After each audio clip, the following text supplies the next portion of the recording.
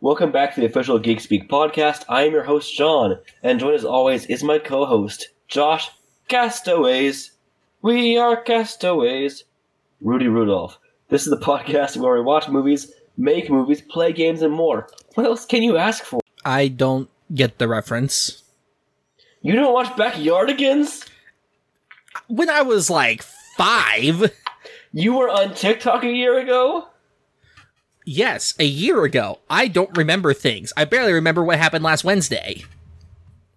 There's a car going by.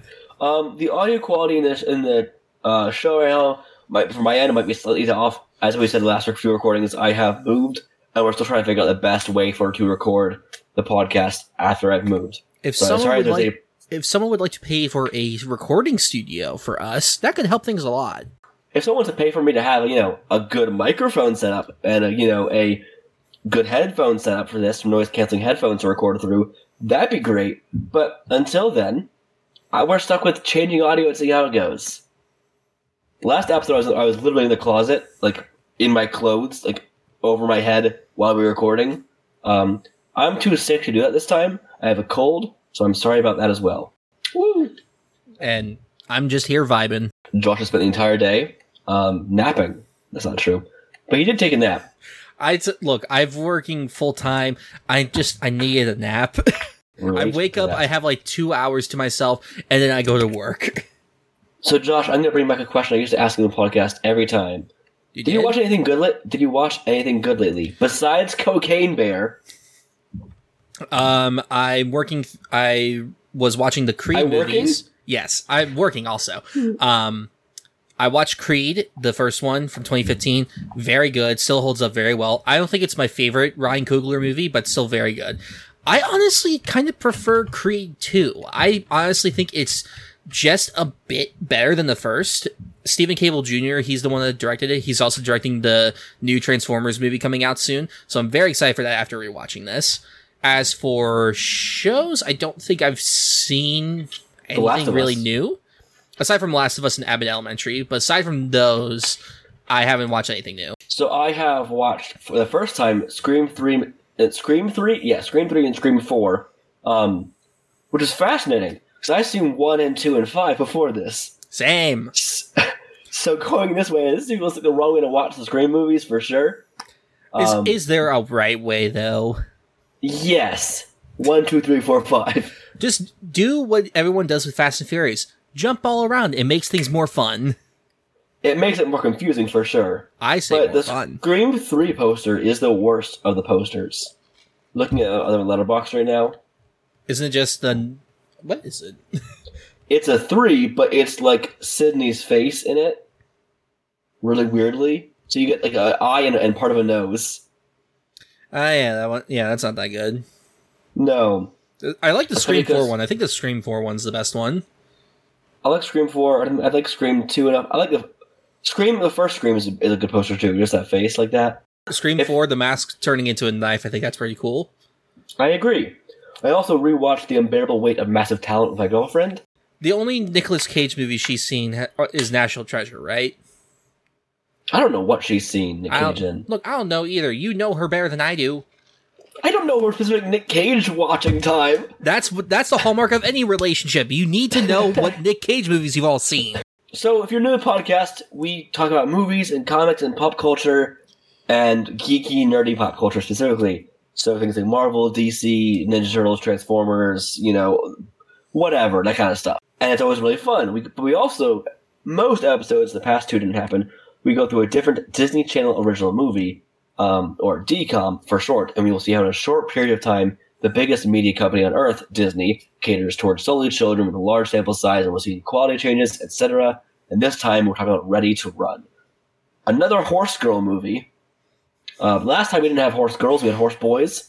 Now we have horse girls. And after that, we're going to go into our news. We have news for the past 2 weeks because we didn't record for 2 weeks. And now, today we're recording March 3rd. Our last recording was like the 16th, I think. Something like that. February. And then after our news, we go to our main topic, which is Ant-Man and the Wasp. Ooh, ooh, ooh, ooh, ooh, ooh, ooh. That's a reference to its old logo, It's Quantumania, but they used to use the Quantum Realm font in the logo, which is circles. I still say they should have kept that font. Confuse people by what it's called. And then after our main topic about talking about Quantumania, which came out about a week and a half, 2 weeks ago, we'll be moving into our super weird story, which I'll explain that when we get to it. Let's jump into our DCOM talk. So for this episode, I don't know, we're on 34, I guess now. We watched a movie called Horse Sense. Nope, that was a different one, but it should have been called Horse Sense anyway. We had watched it. Yeah, right? If you flip the titles, I think it would work better. Fully. There's a previous DCOM we watched for this podcast called Horse Sense. This one is Ready to Run. You should flip the titles completely. This is the one with the horse sense. The previous one had no horse sense. This started as one thing and quickly became something else. And I thought we were back in the era of the dramas. Not entirely. What is a DCOM again, for everyone who's not aware? Disney likes to make movies for kids, and this one was for the TV children. And like many of their TV children movies, it's a TV children movie. And we like to judge their quality and see if, how is Disney's quality for kids? Like, how is Disney qualitying kids? How are they qualitying them? So us early 20s men are the perfect demographic to be able to talk about these. Right. And we have to keep in mind that we're not the demographic for this stuff and think about, okay, if we had kids, would this be good for our kids? Is it entertaining? Is it fun? Is it even worth it? Is there effort put into this, etc.? And we watched Ready to Run this time, which is from the year 2000. And when I saw the words "and Sinbad" come on screen in the credits, I had a jump scare moment. When I saw it's because the credits says featuring the voices of, and Sinbad was one of them. I'm like, wait, are the horses gonna talk in this? And they do. They do. So but not the way you think. No, the plot of this is a young girl, who, I don't know, 16, something like that age? I think she's like 14. Okay, teenager age, kids. The demographic Children. for these movies. Remember, Disney Channel children movie. Yeah. This movie has the DCOM curse of dead parent. At least one. Yeah, it's almost always one dead parent, and then a kid trying to do what their dead parent did, and then their other parent tells them no. That happens all the time in these movies. I feel like that it's similar to Hallmark Christmas movies. There's just this base script that they use for everything, and then they just Control F and change out certain words and stuff to make a new script out of it. But so we have young girl. Her name is not Moody. That's the boy in this. What's her name? I don't remember. She played Corey. Corey is the young girl. She wants to be a jockey, a horse race jockey. Right now, she's an exercise rider, so she helps the horses train, gives them their workouts, helps them get up to shape for the races. It's a very interesting thing for a child to want to be a horse jockey. I got nothing against it, but you just never see that as a child's dreams and aspirations and anything. This movie is a horse girl movie, okay? Okay, that is very true. I knew people like this who had this was their actual dream. I've never known a horse person in my life. I knew multiple in middle school, and one of them now actually does take care of horses and rides them all the time. So, weird. Her family magically has a gift, About Time style, where it just runs in the family for no reason. Less is cool than About Time. Her power and her gift in her family. And it seems to come up during puberty, is my guess, because she got it overnight. Yeah. Some people in her family can just hear what horses are thinking and saying. But only horses, no other animals. That we know of. Dun dun dun. And apparently her dad had it, and her dad died on a horse race. And we'll get to that later. It's not that eventful, honestly. So his daughter, Corey, the main character, wants to be a jockey, wants to be like her dad, and all of a sudden she gets the power to hear horses. And of course, the lead horse, yes, the lead horse, is voiced by Sinbad. Actually, it's not. I looked it up. What? Who is Sinbad then? Sinbad was Hollywood Shuffle. Why? I don't know. Paul Rodriguez was TJ. I don't know who Paul Rodriguez is. Okay, thank you. It didn't sound like Sinbad. I just guessed. What the fuck? Why would you have Sinbad in this and not make him the lead horse? I don't know. There's a lot of things I have questions about in this movie that I didn't get answers for. Fun fact, the director of this movie, Dwayne Dunham, made Halloween Town. He made 13th Year. He made Santa and Pete, Double Teamed. Now You See It, Right on Track, Tiger Cruise. He made one of the Homeward Bound sequels, apparently. And Little Giants, which I loved as a kid. So that's pretty fun. He's made many DComs, and 2 of which we've already seen. It's been interesting seeing all these, and almost all of them have done at least one DCOM prior, at least in this point in time, which is fascinating. One thing I thought was going to happen, which I actually was really wanting to happen, is I was hoping she never would become a jockey. That she never would? I was hoping that it'd be actually that she'd accept that her mom says no, and then she'd find her place in training these animals instead. Oh, and Sean. a trainer. This is a Disney Channel movie. We don't do lessons like that. I knew it wouldn't happen. I just liked the idea of, wait, I found a different calling that's equally as cool, and I actually love this anyway, and we're now working as a team with someone else. Disney would not realize this lesson until Monsters University 13 years later. She eventually gets to buy a horse for a bag of peanuts. Not a joke. We will not go into further context, just to confuse you even more. I don't think that's the good plan. I think it's the best plan. All right, why not? Yeah, so I think this movie overall is fascinating. I honestly did not hate it. It's not weird enough for me. It's not Can of Worms. It tries to be You Lucky Dog sometimes, but it's not at all crazy enough. I still love the bar for us is You Lucky Dog and Can of Worms. Nothing has been able to top those yet. We got The Color of Friendship. Okay, but that's a legitimately good thing, though. That's not what we're here for. I mean, we don't use good or bad with these movies, Josh. Just yay or nay. Well, fine. That's a yay. The other ones were yays. You gotta understand the differences. Oh, I'm looking at my list now, because on Letterboxd, I have a list of all the DComs we've watched so far, in order, because I'm crazy. I mean, I don't think Brink or Xenon were as fun as this. No. I still think Genius was amazing, and I had a great time with that one. Genius was also a yay. Miracle in Lane 2 was a good yay. So we've had, I think just You Lucky Dog and Can of Worms were the most memorable ones. They're the most memorable because they took the most chances. But, like, Don't Look Under the Bed, the first half of the movie was amazing and so much fun and wild. The ending kind of sucks. But, like, I don't know. Look, I don't hate it. It's not a nay yet. I don't think. We'll figure it out. We'll talk about it. But it's just not weird enough.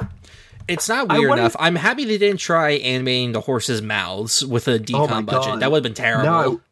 Now I wish they did. That would have made my whole life better.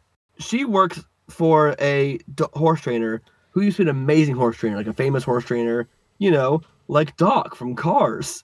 So are you saying that Cars stole stuff from this? No, Cars stole stuff from Miracle in Lane 2. Ah, right. The horse trainer she's working with is a man who starts falling in love for her mom because romance has to happen. I'm so glad they did not force a romance between the main girl and the other teenage boy we meet. It would be not needed at all. But speaking of a teenage boy we meet, our what? I'm just thinking of Moody. Yeah, we're getting him now. So they need to race this horse that she buys for a pack of peanuts, naturally. As one does. Yeah. The horse was like out of convention. The horse was either going to die or be sold off for nothing or given away because she basically saves the horse because I'll take the horse, just don't kill it kind of thing. And of course, that next night, she gains the power to talk to horses. So that was convenient for her. Quite convenient indeed. But her mom will not let her ride horses as a jockey because that's how her dad died in a crazy freak accident from an overworked horse. So what they do is they train this horse to be a great horse. But this horse it has anxiety. This horse has no self-esteem. This horse just needs to learn how to love himself. I actually think that was a good idea, making horses be a loser who has no self-esteem and anxiety and just can't handle things. And the other horses bully him. That was amazing. No, the horses do bully him. I know, it was amazing. I like the horses bullying him. I'm just thinking of horses bullying other horses. You zoned out and thought of horses bullying each other. She then is able to help train this horse, and that's great. But they still need an actual jockey for the races if they get the horse to race. So they hire a circus performer, who does tricks, dancing on horses and like swinging around on my rides and stuff. Crazy things like you'd see in a circus. He worked with Ringling Brothers, apparently. His name is Moody. It is B. Moody. And he is the best thing in this movie. Is he? Yes, his character introduction is him flirting with her by lassoing the lasso around him, pointing at her and winking at her. Best character intro ever. And then when he needs to show them what he could do, he's just literally hopping to and fro on the horse as it's just running back and forth. Best character ever. I love this man. It is impressive how he manages to ride the horse correctly, like stay on the horse while also dancing on a horse. Yes. Moody, our boy, apparently, to get in the zone and to feel the horses how they feel when he rides, he listens to music. But, he brings up things like Led Zeppelin is songs he listens to, which Led Zeppelin never played in this movie, so why did he bring it up? It's so rude of him, because they couldn't afford it, clearly. Do you think a DCOM had a budget to be able to afford that? But then we have a weird sequence, of just beautiful landscape shots of Corey, the main girl, and Moody riding horses in romantic lightning, in romantic mood lighting. Romantic lightning. It's just pink. Golden hour lighting, and this very 2000s music is playing. Oh, it's very early 2000s, and it's so funny. The one music thing in this that kind of killed me was their main theme almost sounds like the main theme from Top Gun. That's true. It was, oh my God. Every time that it was the first 3 notes, I'm just like, did they buy the Top Gun theme? And then it wouldn't be it. I'm just like, that's weird. I don't know if that was intentional, but that's weird. So, because their horse has anxiety, and Moody says to calm his nerves and get him in the mindset, he listens to music. Corey has a bright idea. Let's take the headset off of Moody, put it on the horse. The best part of this to me is it's not on the horse's ears. It's not on his ears, it's just on his forehead. It has, because horse's anatomy is different than humans. Horses' ears would not hold human headphones, and the movie never addresses that fact. Maybe it's the vibrations. Maybe, but it's so funny because actually no, Josh, it's not vibrations, because later in the movie they blast the music and it works the same way. The most confusing thing to me, aside from the ears thing, is how did the CD player that Moody has never fall off of him, or the headphones get disconnected, while riding a horse at 60 miles an hour? I think because secretly he's a wizard from Halloween Town, and so he has magic. You know what? If this Moody showed up in a Halloween Town movie, I'd be very happy. Of course, naturally, the way this ends up happening is Moody can't do the race in the end, and our main girl, Corey, has to be the jockey in the final race. We'll get to why Moody can't in a minute.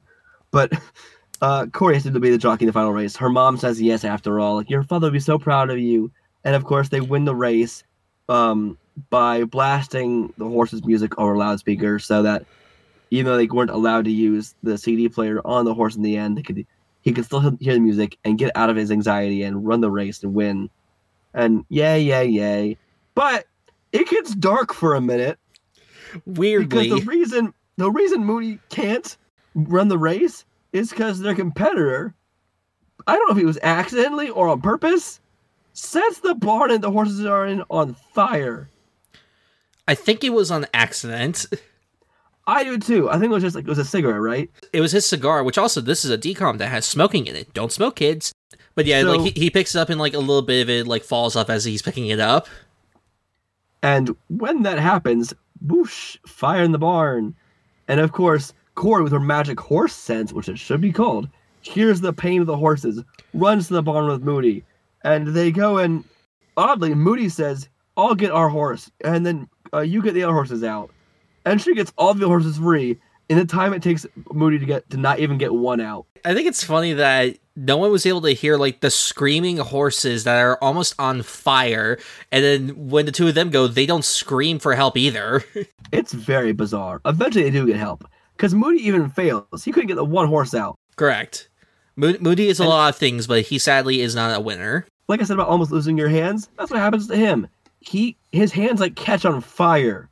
He has to. It's horrific. TJ has one of the blankets you put on the horse, and that catches on fire. Josh, wait, we don't know who TJ is yet. The horse. We never said that this episode. They don't know. It's Thunder Jam. Thunder Jam, whatever. It's a horse. But yes, he's got a blanket on him. It catches on fire. Moody grabs the fire blanket. And look, he's a kid. I understand he's dumb, but that's dumb. And in the process, he burns his hands and he can't race. It's just not weird enough. It's a pretty straightforward plot for the most part, besides the horse talking. Even when that happens, it becomes straightforward. So the thing of the horse talking is that the grandma says that if you're pure of heart, then you'll be able to hear the horses or something like that. I thought they meant in general. No, apparently it's just her family. So then when anyone else, sees her talking to it, they don't hear the horse talking. She just hears it. Josh, yay or nay on this decom? You know what? I'll give it a yay. If I had to watch this again, I wouldn't mind. I think I'm going to go with a nay. I would just rather watch... It's better than Horse Sense. Yes, that's true. The plot of that, I can't even fully remember. It wasn't a lot to it. But I'd rather watch Miracle in Lane 2, or Can of Worms, or The 13th Year, or You Lucky Dog, or... I'd rather watch Brink over this, too. Which we gave nays at the time, but reflecting on it, it's still fun. There's attempted murder in that. That's what makes it fun. I mean, am I right? I mean, there's, remember the rock scene on the hill? Oh, I remember the rock scene. Yeah, that kid tried to murder them. Brink. What a time. So if you're new to the podcast, we go to a different digital movie almost every time, and our next one is what, Josh? I've never heard of this one. It's called Quint, as in quintuplets. And Marnie from Halloween Town is in this. Back to our show. Okay. So, Josh, you know what it's time for? It's a thing. It's time for news. Really? So let's start with a big thing, and that is a very popular show called Book of Boba Fett. Just started up again. That's not what it's called, though. But it basically is a Book of Boba Fett season again because of what weird problems that in the lore. Mandalorian Season 3 just started up. And if you've only watched Mandalorian Seasons 1 and 2 and then now this, you'll be very confused. And Josh is angry about it. So, Josh, go on. For those of you that have not kept up with Star Wars, Mandalorian Season 1 and 2... Which, good for you, honestly. It's a lot. But the first 2 seasons of The Mandalorian, great, fantastic TV. Then there was a spin-off of it called The Book of Boba Fett. Pretty self-explanatory. It's a show about Boba Fett. You wouldn't think that there would be any connecting tissues. There's quite some connecting tissues that was not apparent at all in the marketing. So if you want Season 3 of Mandalorian to make sense, you gotta watch Book of Boba Fett. And I'm sorry you have to watch Book of Boba Fett, because it's not good. It's not Josh's favorite. If you like it, that's great. That's wonderful. Not everyone likes everything. We all like different things. But, Josh has been on the talking about... Josh has talked in this podcast before about how Book of Boba Fett isn't his thing. It's not my thing, because it retroactively undoes everything that the first 2 seasons of Mandalorian were setting up. And the arcs that were done were very well done. They were perfectly written and everything. And that's because Jon Favreau, the creator of the show, wrote both seasons back to back. This was before a 3rd season was even on the table. And so it just started as a 2-season thing, and that was where they were going for. And the ending of the 2nd season is perfect. If they never got a 3rd season, it'd be a great ending to the show as a whole. And then, of course, it's Star Wars, so they got a 3rd season. And so I don't know if it was Favreau's decision or Disney's. Someone's decision was to bring some people back and undo everything. And I hate that it does that, because the first episode of Season 3 is average. And not a good kind of average, a pretty bad average. I have a question and then a follow-up question. Okay. So answer is yes or no first. Okay. Do they have a previously on? Yes. Okay. Now, does a previously on contain Book of Boba Fett stuff? It does not. What the hell? When I saw it, I was just like, okay, this will be good. This will, fill in the gaps. It doesn't. It shows, like, stuff that happened in the first 2 seasons. It doesn't at all touch on Boba Fett. In the first episode, they don't even, like, reference it. It's just like, he is back. All right, let's go on. They should have done previously in the Star Wars galaxy. That's what they should have done. Yeah, look, I don't think a whole lot of thinking was going on with some of this stuff. And also, this is probably one of my biggest pet peeves with it, is the DP of the Batman and Dune, Greg Fraser. He was the DP on The Mandalorian when it started. But obviously now he's moved on to, bigger things. And he's not the DP anymore. And what sucks is that the DP, whoever it is, that's working on Mando now, is trying to copy his style. And it is not working. And I don't mean to diss the DP at all. This is just the style of the show.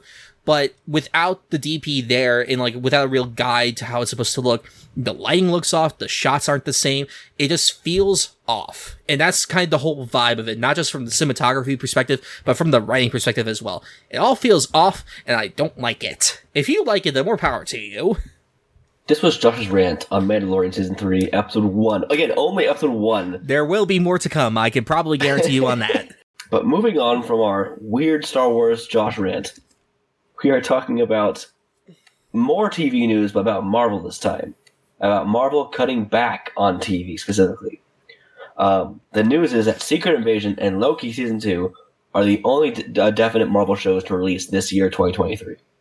Shows including Echo and Ironheart are unlikely to arrive this year, and Marvel aims to spread out its content and work more in post-production, which is great news. This is a very smart move, not just from the VFX perspective of giving them more time, but from, a public perspective. Because last year, we got so much stuff from Marvel that I can understand people being fatigued by it, because it was a lot. But 2021, that was just kind of how everything went because of COVID. It's just we've got all this stuff already. Let's just put it out there in the world, because why not? We had the time. Let's do it.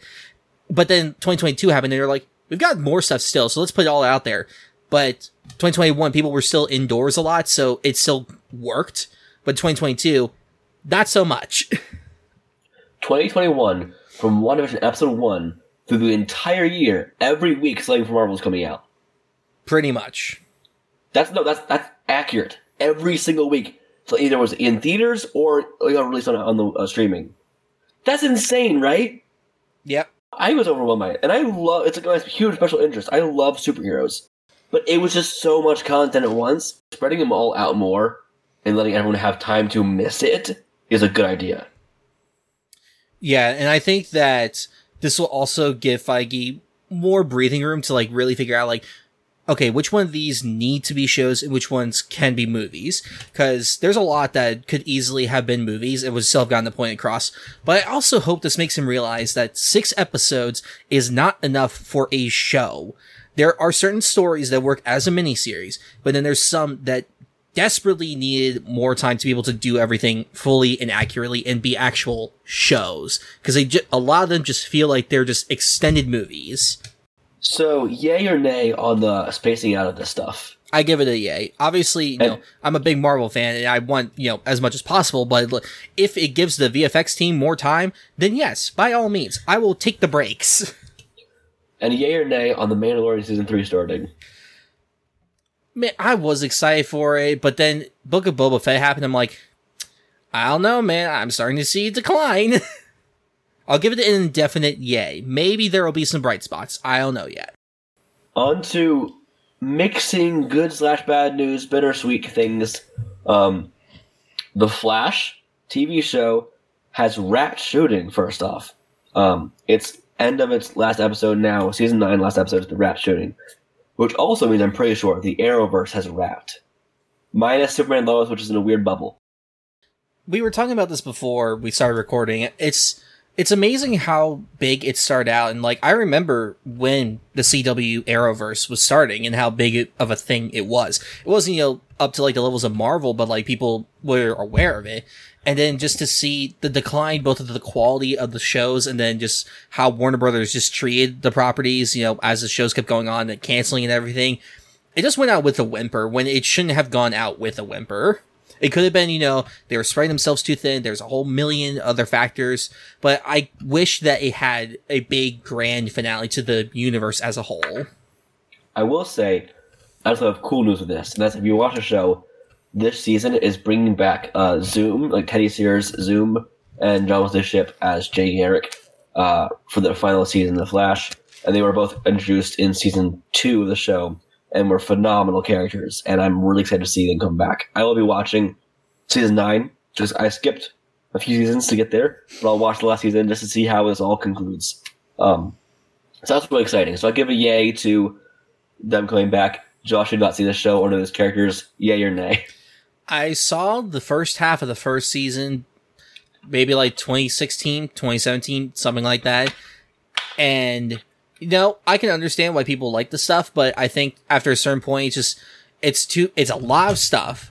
And there's a lot, that's just what it is. There's a lot of stuff, both of The Flash and the other stuff, that would make it hard to figure out where to start from it. For fans of it, I can understand this being a nay for me. I'll give it an indifferent nay. I'll be nice. No, but yay or nay on Jay Garrick and Zoom coming back. Oh, characters you've never seen before. I don't know anything about them, so yay. We have news about Hellboy, ironically, after all this time. We are getting a new live-action Hellboy movie in the works with Brian Taylor set to direct. What are your thoughts, Josh? Why are they trying this again after the failed 2019 reboot? Like, I saw it in theaters. I thought it was fine. David Harbour did his best with what he had. The makeup on him was fantastic. But as a whole, it was clearly studio meddling and everything like that. It didn't work. Could a new one work? It could, but I don't know. I feel like that trying it again just seems pointless. I mean, personally, I think Hellboy's a great character, and you can do a lot with the character. I love Del Toro's first Hellboy film. I didn't watch 2019's film. Also, I make up for David Harbour. I am impressed how they convinced so many people, including myself for a while, that David Harbour got completely jacked. Oh yeah, they convinced me too. It was a great suit, great look. Ooh, okay. And Brian Taylor was a writer on Jonah Hex, by the way. Okay, I'm familiar with this dude's work. The show Happy with Patton Oswalt and Christopher Maloney. He directed that, and he's got a very cool style. So okay, now I'm on board with this more. Okay, Josh switched on a dime for the directors. I love that. But seriously, I am always down for more Hellboy. I think it would be cooler if it was animated. But I think there's a Hellboy video game that's coming out. I'm giving this a yay for now. In the works could mean anything, and it might never come out. We never know. But yay for potentially having Hellboy again. I will give it a yay. I love this director's style. If you want a truly great and deranged Christmas show, go watch Happy. I'm pretty sure it's on Netflix. Next up is a very interesting hit-or-miss director news piece. And that is about M. Night Shyamalan. He has signed a multi-year first-look deal to direct films for Warner Brothers, which is big news for him since he's almost always been funding his own films since Sixth Sense. So that's really crazy to me. It's really interesting that he's with Warner Brothers because since The Visit, all his films have been at Universal. So it's interesting that they didn't offer him up some kind of deal themselves, because all his films, which as you said he financed himself, brought in a lot of money for the studio. So it's very interesting that they didn't pounce on this when they had a chance. Tenet left a void. Christopher Nolan left a void they needed to fill with another auteur director. For better or worse, they wanted to find one.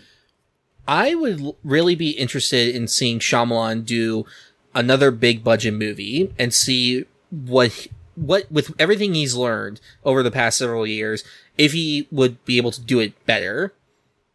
I want to see his Last Airbender book 2 and 3 because the first one's so bad and missing so much information. What the fuck would Toph be like? It would be the Ember Island Players version. That's what it would be. My name is Toph, because it sounds like tough, and that's just what I am. If you have not seen Knock at the Cabin yet, then I would recommend you see it. We talked about that briefly in the last episode. We did. We now have the first poster for The Marvels, which is fucking amazing. Yes. This poster is gorgeous. And we're getting Photon/Spectrum, Maria Rambeau. We're getting Brie Larson's Carol Danvers. We're getting Kamala Khan, and I am so excited for this movie. It is beautiful. This is an annoying trend I noticed with Marvel. Their teaser posters are always the best posters for their movies. More often than not, the teaser posters are the best, and then their regular ones when it's the floating heads. That's just, it annoys me when they do that. But also the light on this, like on each one, there's like light on their characters, and it's their logos. Even Miss Marvel, like the sunset is like kind of zigzag with the clouds. It's so well done. I'm very excited for the Marvels. Truly a great poster. Yay. Big yay. Yay. Moving on. Whoa. I'm still dying. We have Zach Galifianakis news. Zach Galifianakis will star in the new Disney Plus only, live-action Lilo and Stitch movie as Pleakley, the weird little tall alien with a big head and one eye. Big yay on that, but also big nay because Disney Plus only, as with our future extra news piece later. Why is Disney taking the Netflix route on this? Are they just allergic to money? This would make them so much money. I don't get it. There is potential for this to be good. You have the director, Marcel the Shell with Shoes on, making it. That's already a great sign right there. But Disney Plus only. No one's going to watch it. The Lady and the Tramp remake. No one watched it. Mulan. People did not want to pay $30 to watch it. And now the Peter Pan and Wendy one, which we're going to talk about soon. I'm willing to bet no one's going to watch that either. If they get the casting of Lilo and Nani right, then I think the movie will at least be good, at bare minimum. Are you ready to see live-action Stitch, though? Because he has to pass for a dog, too. He has to look both cute and cuddly and also threatening, which, I don't know how Disney's remakes of stuff that is supposed to be cute are never cute. Have you seen the Beauty and the Beast remake? The houseware stuff does not look cute. But Simba, the emotionless little pup kitten thing. I rewatched the Stampede scene of when he shouts no into the gorge because it's so funny. The best part is when he flashbacks at the end to remembering it, and it's in slow-mo. It's even funnier. I give the idea of the casting of this a yay, but I'm giving the news piece still a nay because like our glass onion rule of it's going to streaming, not to theaters, so automatic nay. If they get Ving Rhames to play Cobra Bubbles, then I will give it an automatic yay. But if it's not Ving Rhames, then what are we even doing? Get Shaq to play him. No, that's be he's gigantic and he can't act. It'd be so funny. Who would be a better? If not Ving Rhames. Oh my god, Dwayne Johnson might actually happen. No, because if it was him, then he would give himself a much more prominent role. And that's Bubbles true. Bubbles is not supposed to have a prominent role. Dwayne Johnson as Stitch. Make it happen. Dear God, no. But all mocap. Okay, I would pay to see the mocap of him being Stitch. But, no. I will allow Dwayne Johnson to be Stitch if he doesn't speak English. If he does Stitch's normal voice. But if it's not that, then I don't want it. Jack Black as Stitch. Okay, now you're just handing out perfect casting choices right there. Neil Patrick Harris as Stitch. There we go. But only singing the entire time. Look, he played Steve the Monkey in the Cloudy with a Chance of Meatballs movie, so like... That's right! If he could do that, he could do Stitch. Okay, but on to our next news piece. I think we both give this one a nay because of the Disney Plus thing. Yes. But I have Grinch news for the first time in a very long time. When have you had Grinch news before? Fuck if I remember, but I know it happened one time. Maybe it was just during our weird little holiday bracket. But probably. We're getting a sequel book titled How the Grinch Lost Christmas. It is the first time the Grinch story will be expanded without Dr. Seuss. What the fuck?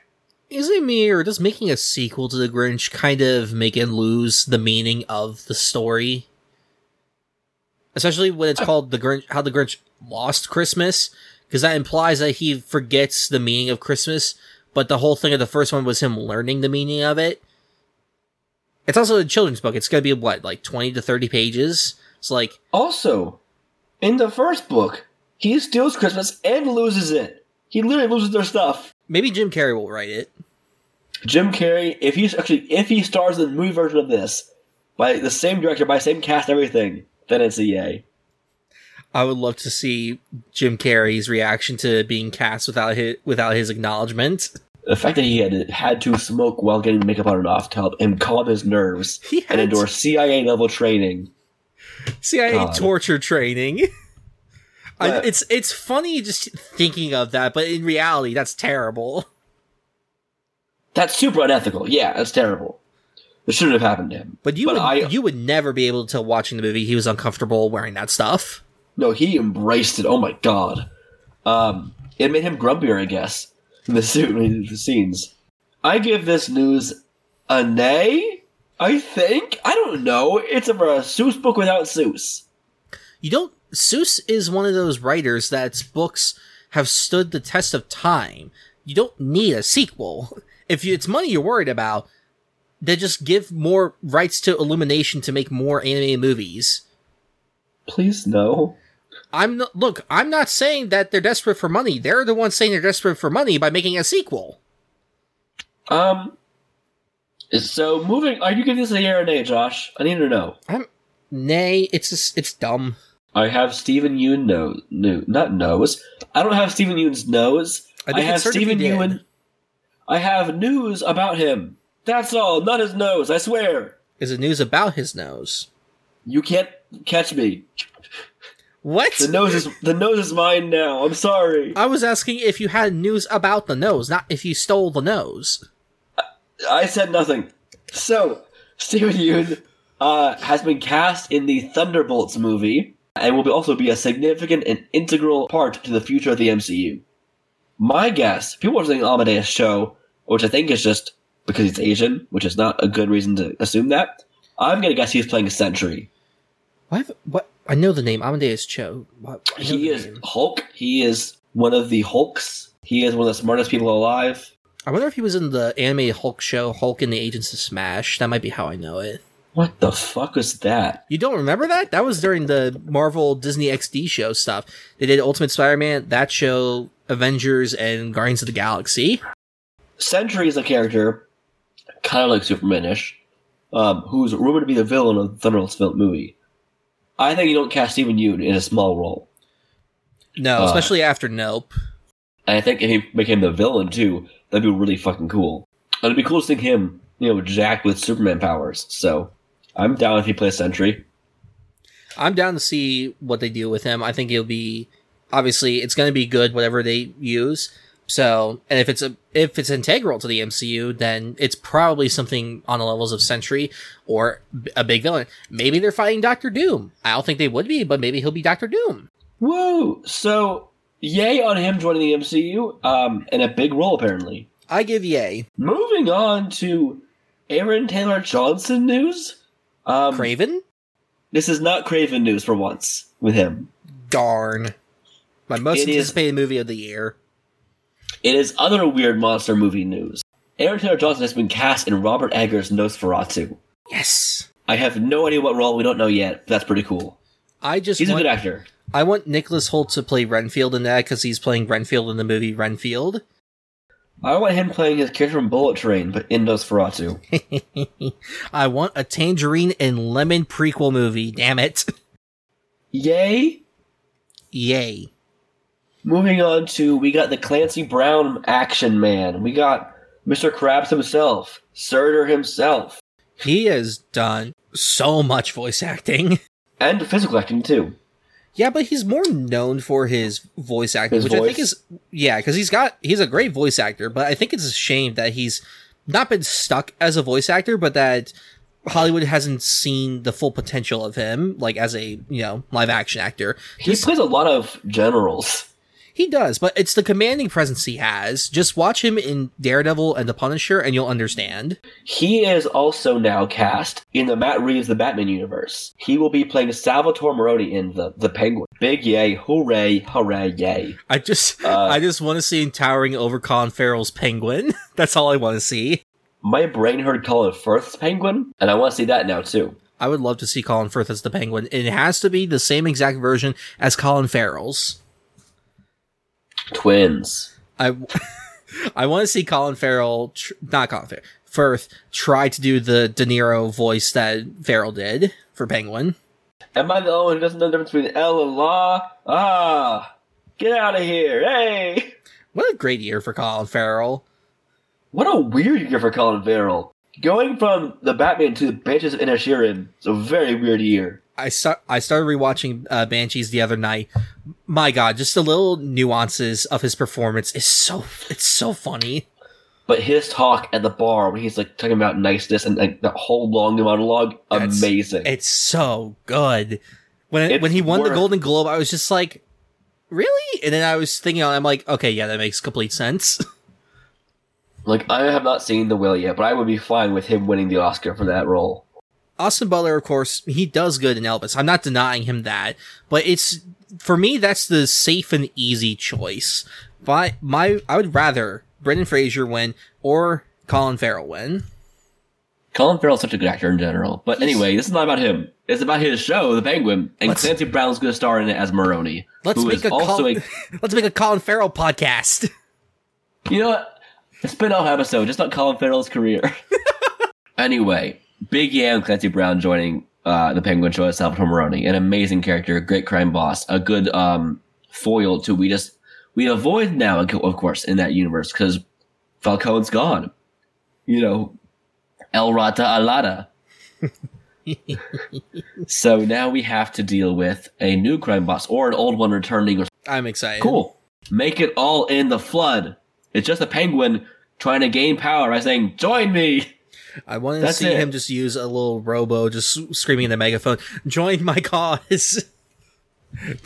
Take flight with the penguin. Squawk, squawk, motherfucker. We have more DC news.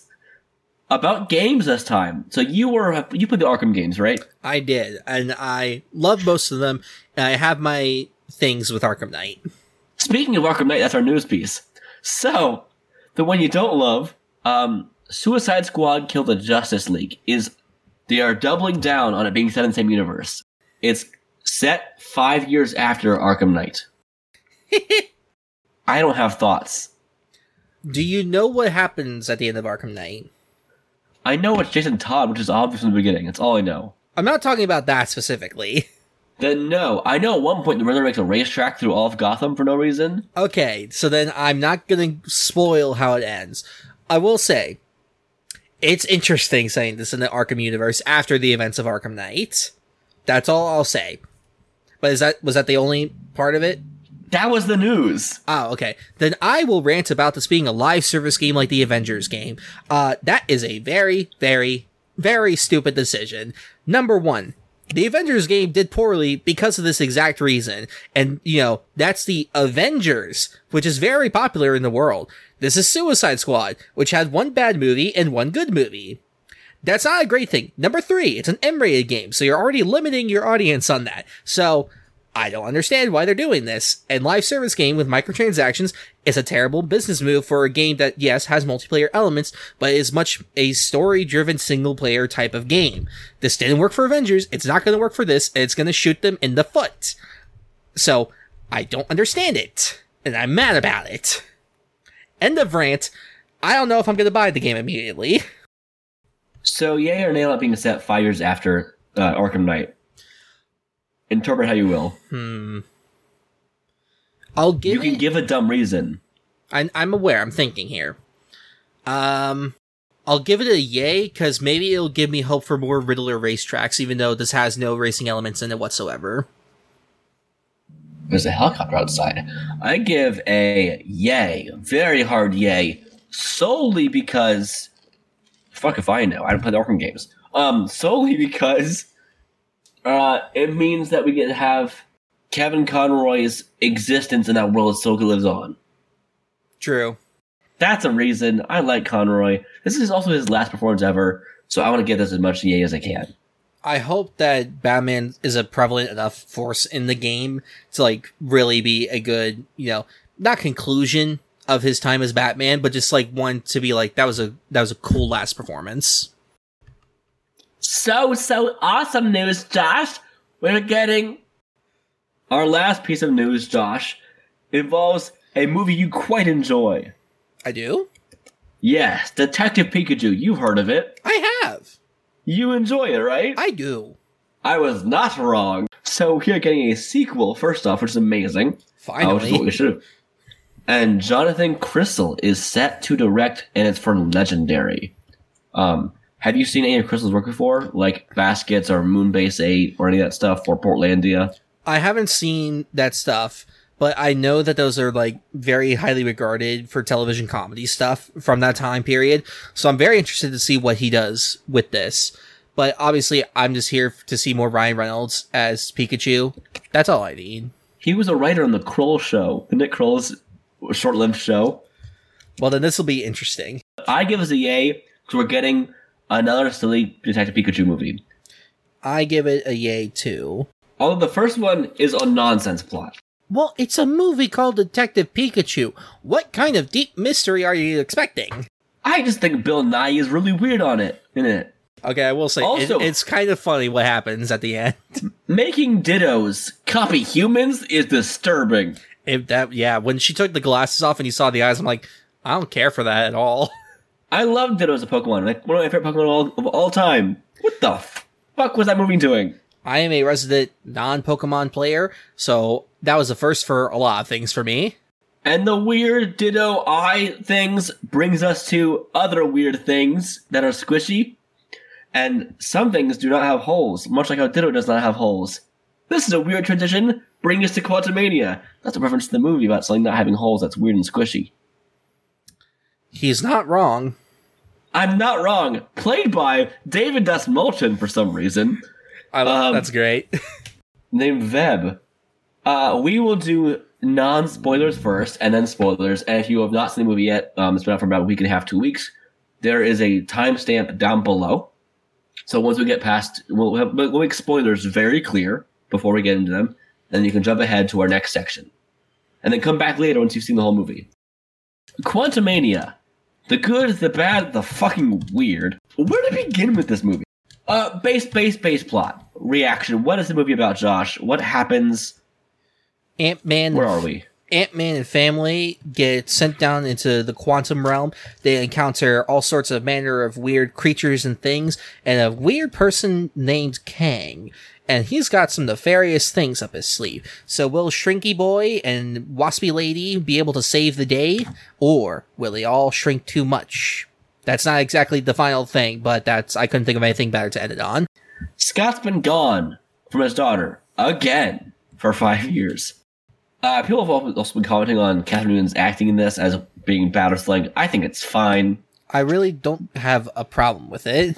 But I think the script is not incredible, but I don't care because it's silly enough for me. It worked for me. I don't think this is the strongest Ant-Man film, but I think compared to at least the second one, I think... I'm trying to think of one. I think the story of this one worked better compared to the second one, because this one took itself more seriously. I wouldn't say this is like a dark and serious film, but it does understand the stakes of, the situations that they're in, and you understand the threat of Kang of this. I will say, the Ant family, I guess, all use different Ant-Man powers for the most part. Ant-Man is Scott Lang, basically just Giant Man. That's all pretty much all he does in the movie, pretty much. Whereas Cassie is all Shrinky Shrink. And then we have Hank Douglas. What? Michael Douglas is... you know what I meant. Hank Pym / Michael Douglas is doing the ant talking. Janet is here. That's a power, I guess. She's the smart one. She gets everything like working for everyone. No, but they've never addressed her powers that she had in the last movie of fixing Ghost's brain. Never addressed. Okay, look, the Ant-Man films have set up things in past movies and they never did anything with them. I rewatched them beforehand. You have the guy that takes the Yellow Jacket suit and serum. We never see that again. It's never been brought up or anything. And then Hope is the most, and that does the power of like the, what am I trying to say? Blasters. Pew pew. I meant to say just like combat in general, like mostly just doing the far away combat, which is like Ant-Man's often known for pew. True, but the stealth combat part is a big part of what Ant-Man's also known for, and so they kind of divided up a lot of what Ant-Man in general is known for, and his family, which is a cool thing, kind of like the Shazam stuff. Mm-hmm. I give this movie a positive yay. First off, I'm saying that yay with caveats, but yay. I hate the pronoun game in movies. Oh, she's not gonna like this, or he's not gonna like this. Oh, watch out for him, but don't reveal who it is till a while in the movie. That only works if the audience already knows who this person like broadly is. So I'm fine with the idea of it being an underwhelming person, but when that happens, you can still say his name before then. It's not like Voldemort where he's just like the name actually has power beforehand, like where it could summon him, can tell his followers where you are, whatever, in Deathly Hallows. When Janet keeps saying him in front of her family, only her family, after like an hour and like. Overall, that's mostly a nitpick. Most of Janet's lines were just cryptic shit the whole time. Because cryptic, ooh. Speaking of weird dialogue things, the majority of the lines said by Catherine Newton were dad. Just the word dad. It is literally... No, that's not a joke. It is, on average, every 4 minutes she says dad. That's not a problem. She's just talking to her father. No, but it's not.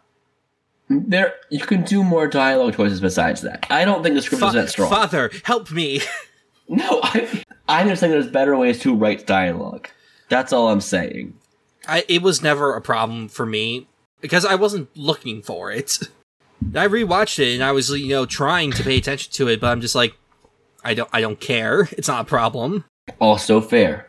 Fun plot stuff. Scott Lang is now famous and loving life. He is just vibing. He has a book. He's got a podcast. He is getting free food because people think he's Spider-Man, and it's a great time for him. I find it a little weird that she calls Hank like Grandpa now. A little bizarre, but that's fine. Doesn't bother me. It just, I don't know. I thought it was nice to see that they've grown close enough that like she considers them family. They also consider them family as well. It's fine. It'd be less weird if we saw any of that, because like they also were gone for 5 years. Cassie wasn't. Well, it's also been a few years since Endgame. It's not specifically still 2023. It's been a few years since then. Oh, I know.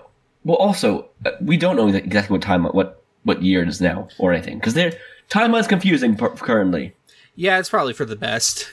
Like there are things that I wish we saw a bit more of before they got all sucked in, but also that hits the ground running fast, and I'm fine with that. Yeah, so it's a give and take. I think with stuff like that, I think that the Peyton Reed and writer Jeff Loveness, whatever his last name is, are trusting the audience enough to see things like that and to get an idea and to understand, okay, so this is how they see each other. This is how the unit works and like all that, because they don't want to spend too much time on that because they're like, we have things to do in the quantum realm. So we gotta set stuff up and do it effectively so that way people, get an idea and we can get the ball rolling without taking too long. So about Scott being busy now with his book deal, whatever, his daughter, Cassie, is judging him like, you should be helping people more. Stop doing this. And Hope is now kind of a politician kind of person. She is now helping with amazing campaigns to help end world hunger, help with world peace. There's some giant things happening. And Hank and Janet, you think they're just being a cute old married couple, but no, they're doing some crazy science still, as one does. Cassie has her own pink suit now, even though she has Chucks on still, which I think defeats the purpose of the suit, of it being vacuum sealed tight, but that's fine. If you're a teenager in Marvel, you have to wear those shoes. Even though it literally makes the suit literally not function correctly, or shouldn't. But whatever. Maybe they're built in. Built-in Chucks. to her suit. It's such a funny idea. Or only her feet don't shrink or grow with her. That'd be horrifying. You just see human-sized feet just running around. Oh my god, that'd be horrifying. So they are now all buddy, the family, and now they're all judging Scott because you're not doing that for the world anymore. Which, I've seen two arguments of this. First off, everyone's saying, lay off Scott, he saved the universe, he should get a break. Which, true, but that's also a weird argument to put on superheroes. Because the whole point of superheroes, and the argument this movie makes, is with great power comes great responsibility. That's literally the whole argument of this movie. And that's why they're blaming Scott. You can do so much. Why did you stop doing so much? Like, Superman doesn't stop saving cats from trees, or people from burning building, because he's like, you know what, I saved the universe, I'm done helping people. That doesn't happen. Like, I get the idea of a human standpoint of, like, I saved the universe, I should be able to retire. But not from a superhero standpoint. Well, I think this speaks to Scott as a character because he's never really seen himself as like a hero type person. Because when he's recruited to be Ant-Man, he's just kind of like, you have to do this, you have to help us. And he's just like, okay, fine, I'll do it, I'll help you. And it's not, obviously the Yellow Jacket stuff could become like world dangerous stuff. And so he realizes like, okay, this is kind of a big deal, I should do this. But in Ant-Man and the Wasp, it's not really a world-threatening kind of thing, and again, he's just kind of thrust into it. So now, when he has the time and decisions to be able to live his own life, he's gonna, take it at a leisurely pace, without kind of realizing that he's become this thing that he's not quite wanted to be, but something that's been kind of thrust upon him. And I think that had the ending stuck more, I think we could have had a really interesting arc for him. I fully agree with that. Scott Lang is still funny to me. I love him. I've heard people say he's not as funny this time, and this movie is not serious. People who went in the movie think it'd be serious because the trailers made it seem serious. It's the Iron Man 3 effect. Iron Man 3 is also goofy, and that's still fine. This is still goofy. It's still fine. It does take itself seriously when it's supposed to, but it also remembers that this is a weird sci-fi comic book movie, so we're gonna have some fun with it. And I fully believe, which I'll get to more in the spoilers as to why, that Peyton Reed, because he wanted to make a Fantastic Four movie and then couldn't do it. Like he was told no. I fully believe he took his ideas for that and just threw it in here. Said, why not? I'm going to do the same thing I was going to do then, but do it here. Because this movie is a Fantastic Four movie on almost every single qualifier for Fantastic Four movies. And I'll get to that soon. Like, it is Tim Reed level 90s Fantastic Four movie, like unaired movie level of Fantastic Fourness, which is still the most accurate Fantastic Four movie we've had. Which is wild. I just really appreciated how different this was compared to the first two. Because I've been seeing people on Twitter for the past 2 weeks complaining like, why isn't this like the first and blah, blah, and like all this. I'm just like, you'd be saying the opposite if it was doing the same thing. You'd be like, why is it doing the same thing? Why is it not giving us something different? Like, fans, you don't know what you necessarily want. So they are trying new and different things. If it's not your thing, then that's fine.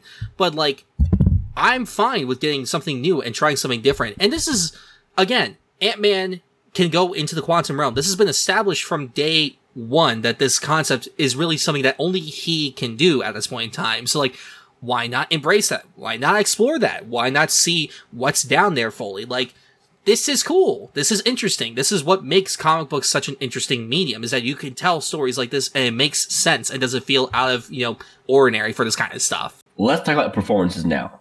Overall, it's funny. People said Michael Douglas looks like he hates it being here. I don't get that fully. I think that he definitely does look a little tired of it, slightly, but he looks like he's having fun still, which is good.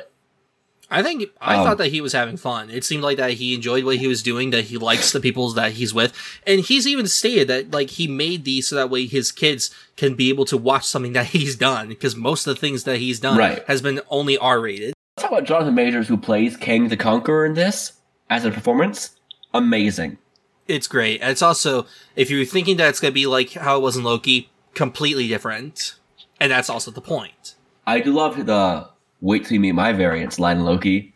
I'm very excited to see him going forward with everything like King Dynasty and Secret Wars and what they have in store. So a while ago we reported on William Jackson Harper being in this movie. I'm not talking about his character at all, just performance-wise. Fun. Yes. That's all I can say about that right now. Yes. David Dastmalchian as the gooey boy. Fun. Michelle Pfeiffer does do a great performance in this movie. Mm-hmm. I don't think her lines are great, but I think she's great saying the lines. Does that make sense?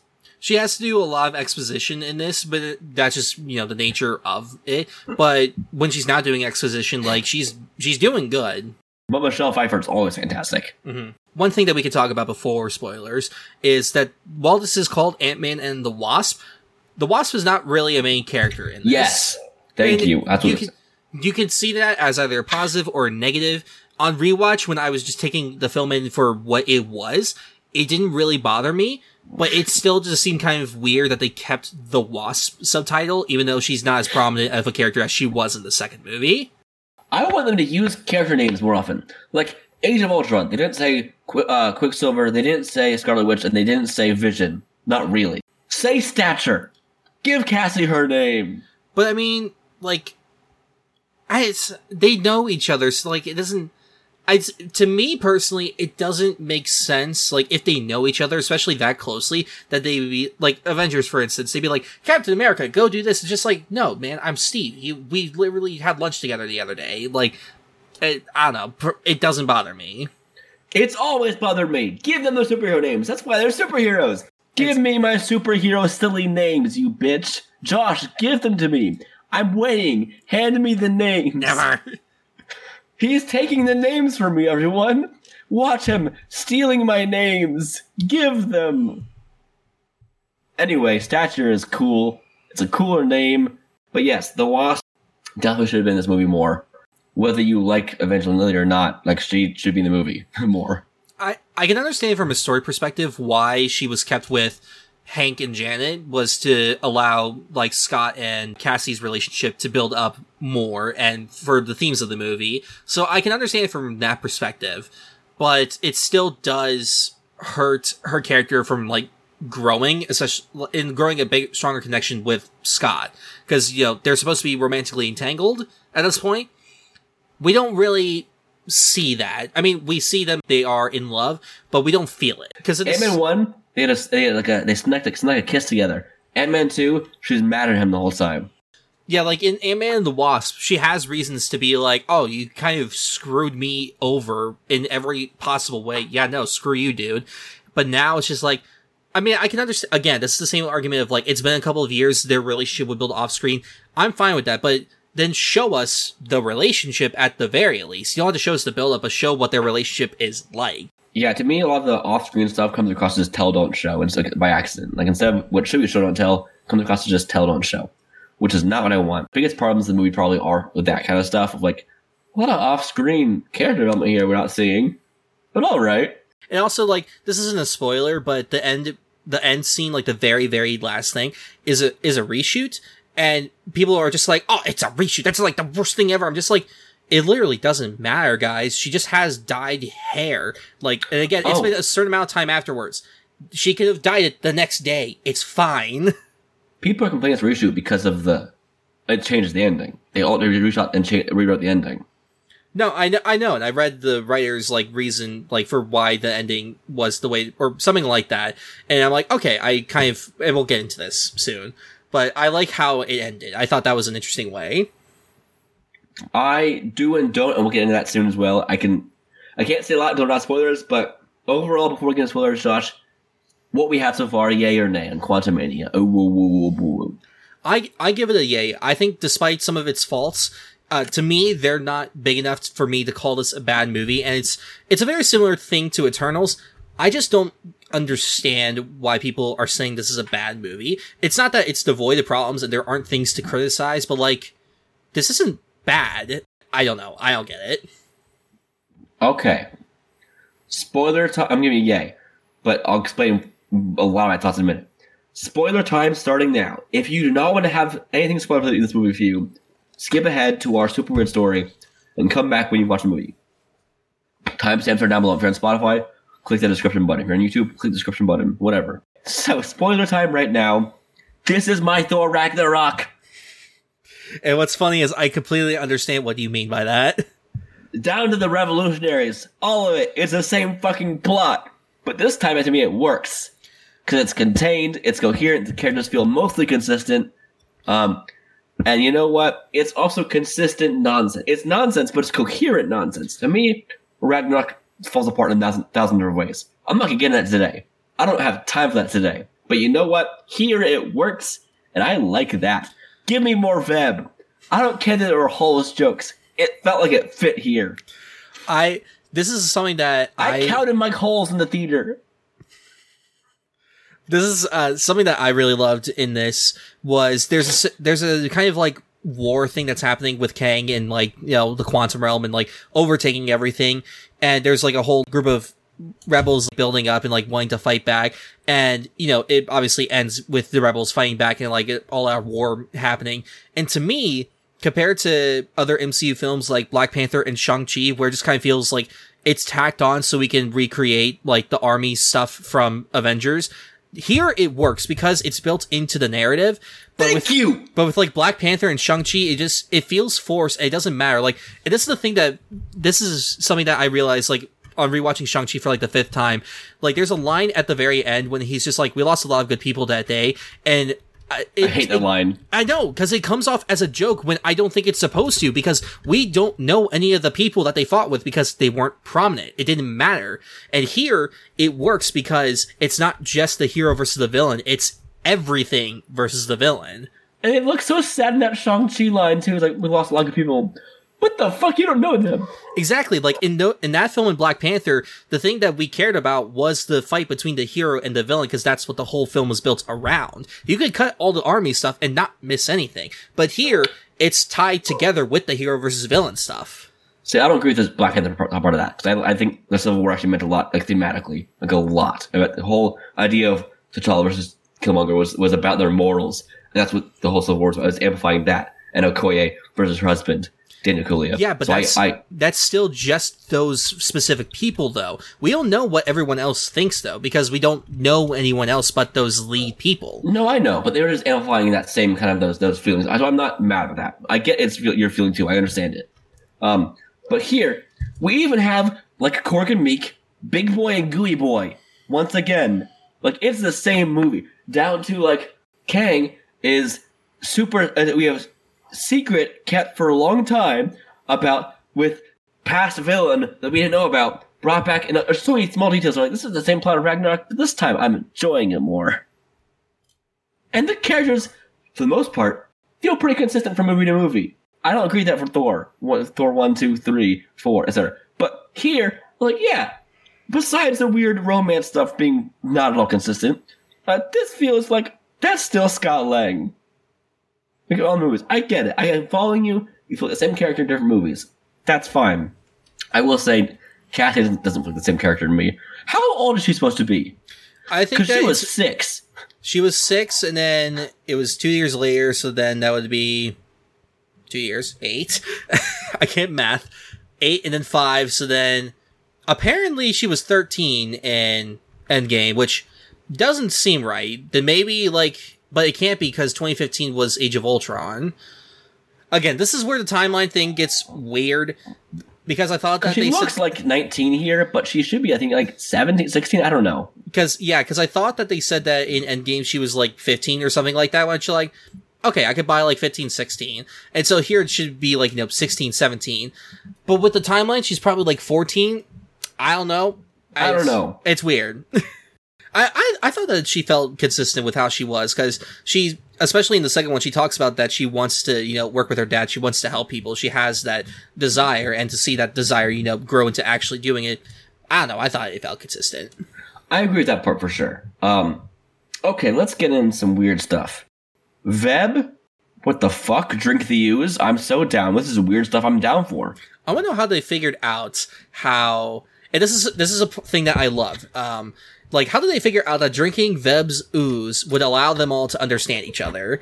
And obviously there's something there, when they go to the bar, there's some drink that does the same effect. So, like, is it just Veb's species?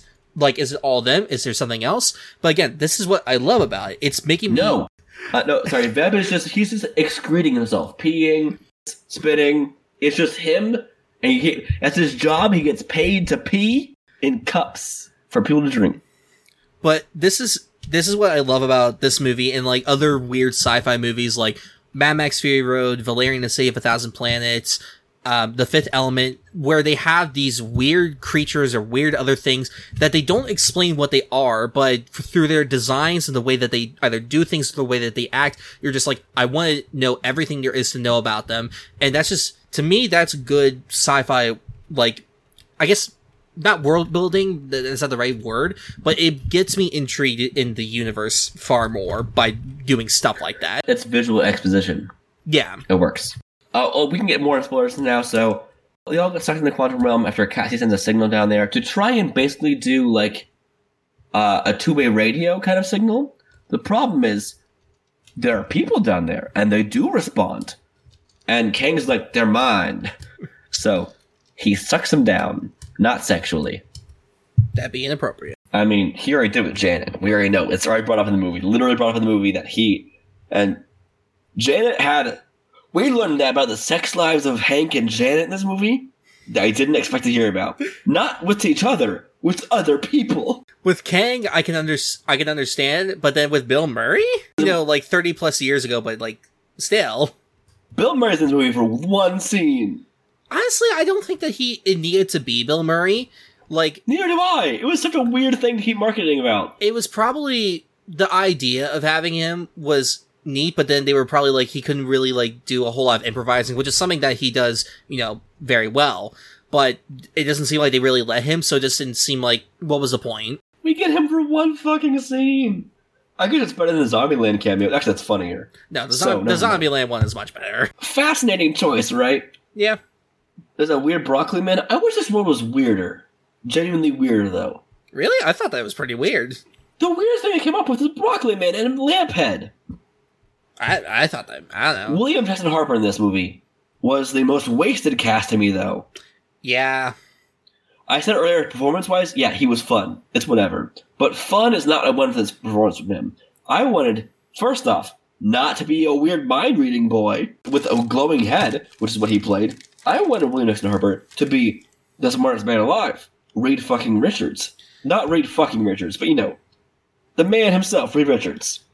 Yeah, this was a waste of his abilities, and I can understand, you know, you get a call from Marvel to play in a role, you're just like, oh yeah, sure, I'll take it, because you probably don't really know what it's gonna be.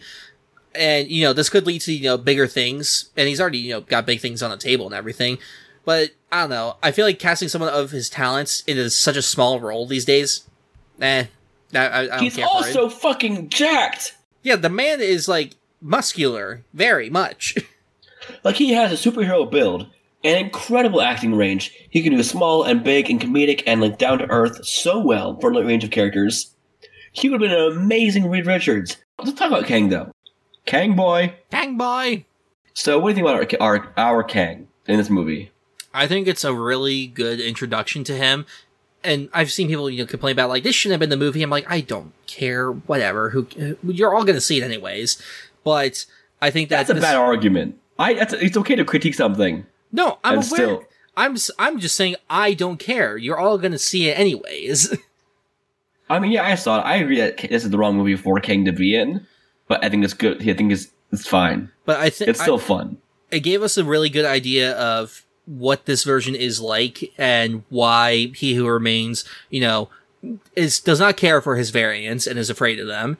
And Kang has a very similar thing with He Who Remains about, you know, purifying the timeline and everything like that, but obviously his methods are very different. And of course, Jonathan Majors' performance, you know, really helps sell it. What is Kang's story in this movie, Josh? Kang, he gets exiled by, you know, himself, the other Kangs, because, you know, he's going from world to world, universe to universe, and being like, alright, you're trying to screw over this world, well, I'm gonna screw it over before you can screw it over, which is, I'm not saying it correctly, but you get the picture. He wants to stop them before they can stop everything, before the multiverse can collide with itself. So this is Sylvie's fault. So if he can, you know, if some universes had to die in order for the entire multiverse to live, he sees that as a sacrifice worth making. Josh, you could have said he sees it as an absolute win, like the Hulk said. Fine, he sees it as an absolute win. Yes. He was trapped in the quantum realm with Janet there. And again, time is real. He was where he was exiled to, and he had rebuilt his time chair, which I commented one time to you, Josh, that it's It needs to be more timey. More cosmic looking, but it's fine, whatever. They did make it kind of cosmic-y when it was all big and could destroy him. But they didn't keep that same cosmicness when it was small again. Make it cosmic-y still. But seriously, it was really fun to see his time share in this and all, which can travel through the multiverse to different timelines, which in the MCU, different timelines, different universes are kind of the same thing, the same wording. This is something that I don't know about Kang. Do his powers come from his suit normally? Yeah. It's mostly his fun chair. Well, I know yes. the chair gave him the suits. Okay, yes, because that was something I didn't know going into it. I was just like, why is that a big deal that now he has a suit? I thought that he had the powers normally. No, the powers come from the suit. That's why in his final fight with Scott, his suit was basically destroyed, so he couldn't use any of his normal tricks. It's similar to Doctor Doom, who in the comics originally is often not actually powered, but uses reads magic books and uses the spells in them, or he uses quantum technology, which is often Doctor Doom's thing as well, and tries to use that instead. He uses technology a lot. So it's similar with that here.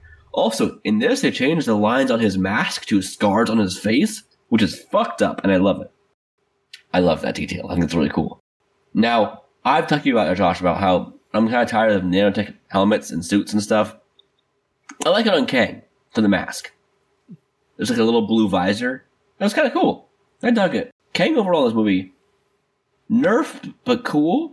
And I think a lot of it comes from him just underestimating Ant-Man. Yeah, and we talked about this, in the group chat before, but I think that the reason that he ended up losing was because his ego, is so big, and he has a right to have an ego that big with, everything that he's done. But again, he underestimated Scott's abilities and everything else. And so that's why he ended up losing. He was exiled while Janet was still there. They found each other. They became lovers, apparently. She helped him rebuild his ship, it was called that, his time chair, his cosmic-y fun spot. Because it's connected to his neural network, his brain. Once she touched it, once it was fully rebuilt, she got flashes of his mind and saw different universes where he was just decimating, creating genocide and Thanos-level threats and destroying holy timelines. Because he wants to conquer. He's a conqueror. And she's like, oh no, I don't like that. So let's go destroy this core. And she does that, and she created a very long war by doing so. And Kang decided to conquer the entire quantum realm. And of course, in Ant-Man the Wasp, Janet left. So, for a while, Janet created a war, and then just dipped out while Kang just started terrorizing the whole world because of something that she did. That's basically Janet's whole plot in this movie, and her motivation and arc is like, fuck, I left all of you to die here. Let's fix this problem. And Cassie guilt trips Scott by saying, you can do something, you can help these people.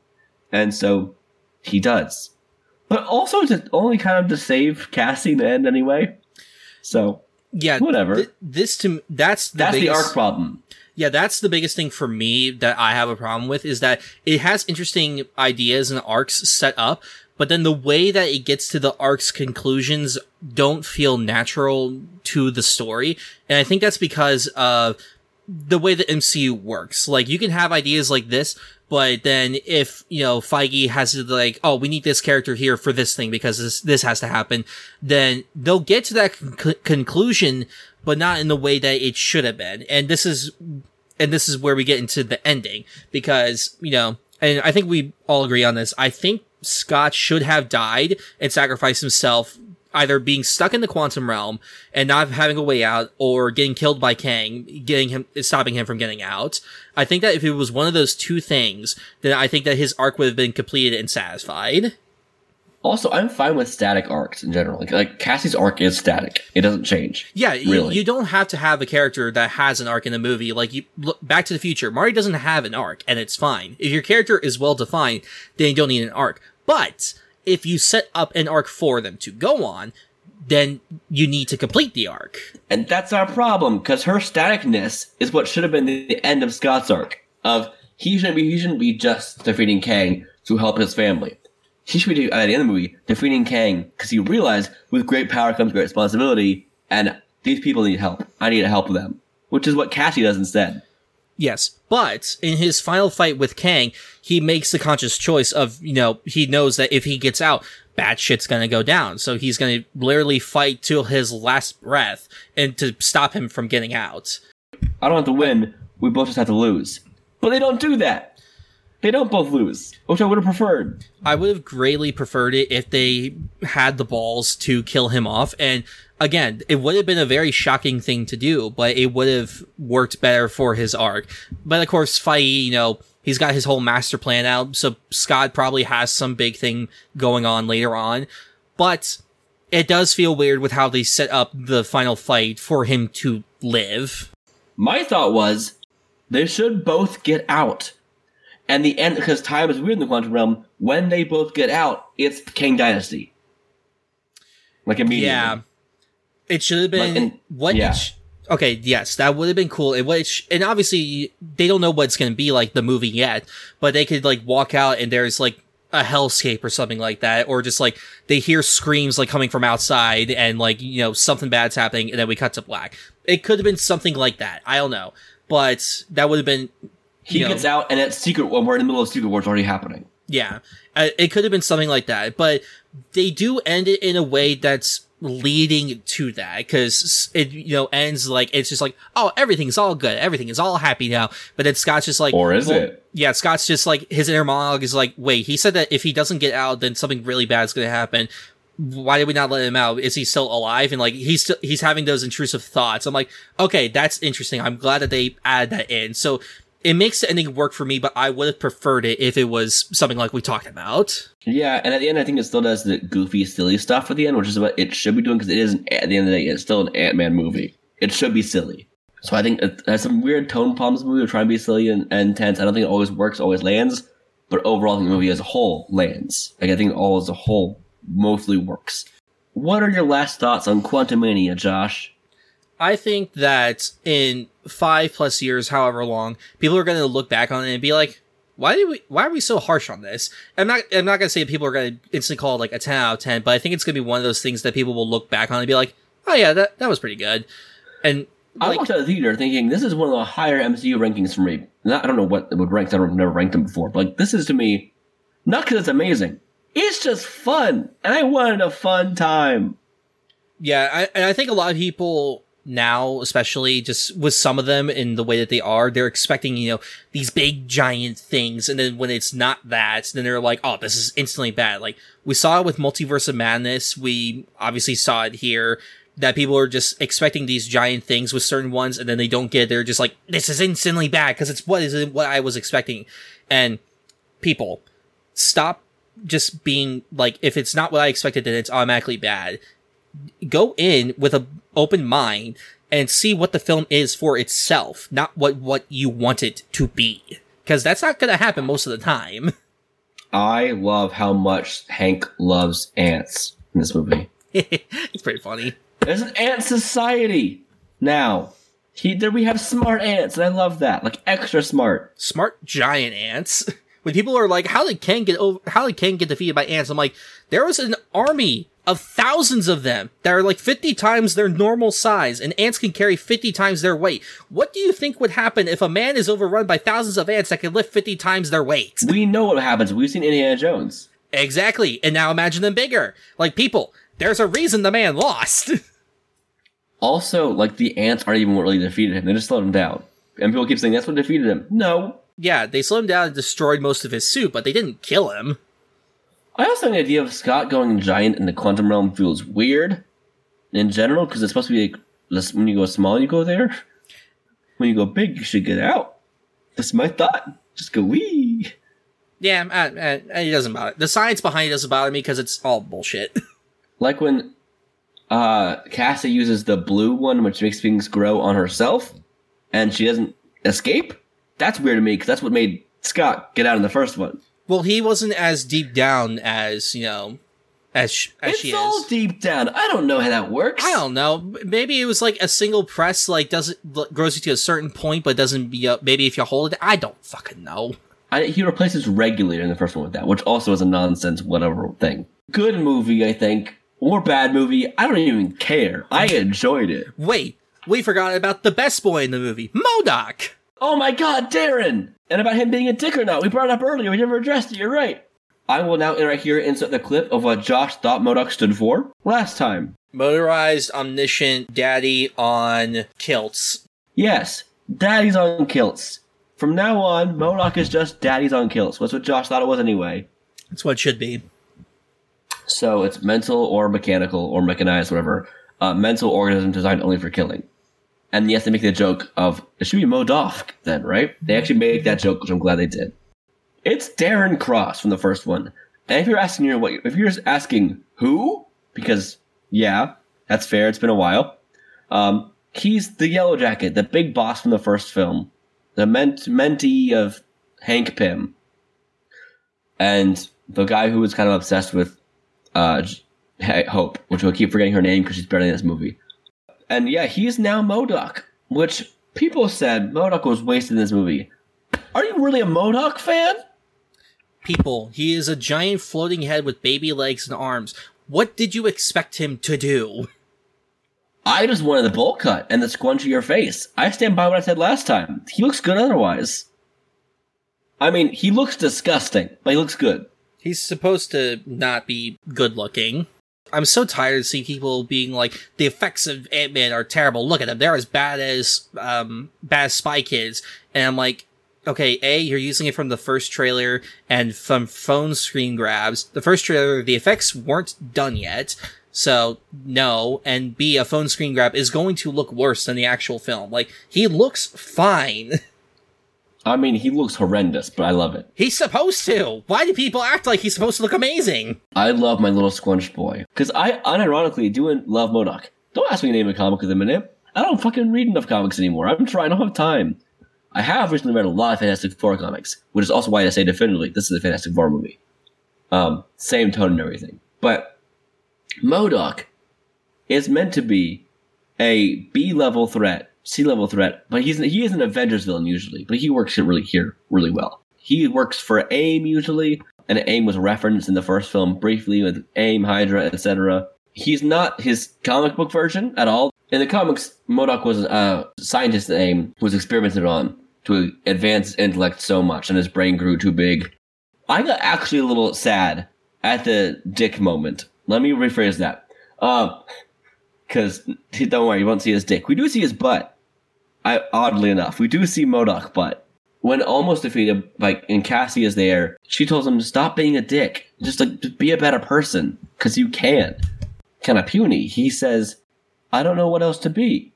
Tell me what to be. And it made me like, aww. And she said, and it's never too late to stop being a dick. Which people have laughed at that I'm being dumb. It's meant to be dumb. She's talking to a big head. It's okay to have dumb lines like that in this sometimes. Yes. But also, it's good advice. It's never too late to stop being a dick. That's true. For everyone. Like, if you're a bad person or making mistakes or just being an asshole to your friends, you can still change. MODOK is the best. I want him in everything. Yes. I wish they didn't kill him off. I wish he escaped with them. Yeah. It would have been really funny just to see him escape. Anyway, that's our Quantumania thoughts. Woo! Josh, where can people find you online? I'm at places. I'm on Instagram, J_Rudy16, Twitter, J_Rudy28, YouTube at Josh Rudolph. I have not been able to upload for a while just because of work and everything. I have things planned, so be on the lookout for stuff in the near future. Email the show. You can email the show at podgeekspeak@gmail.com or tweet at us with #GeekSpeakPod or at GeekSpeakPod on Twitter. I am on TikTok and Instagram at ThatNerdTheater, or I'm on Twitter at TheTheaterNerd. Goodbye, y'all!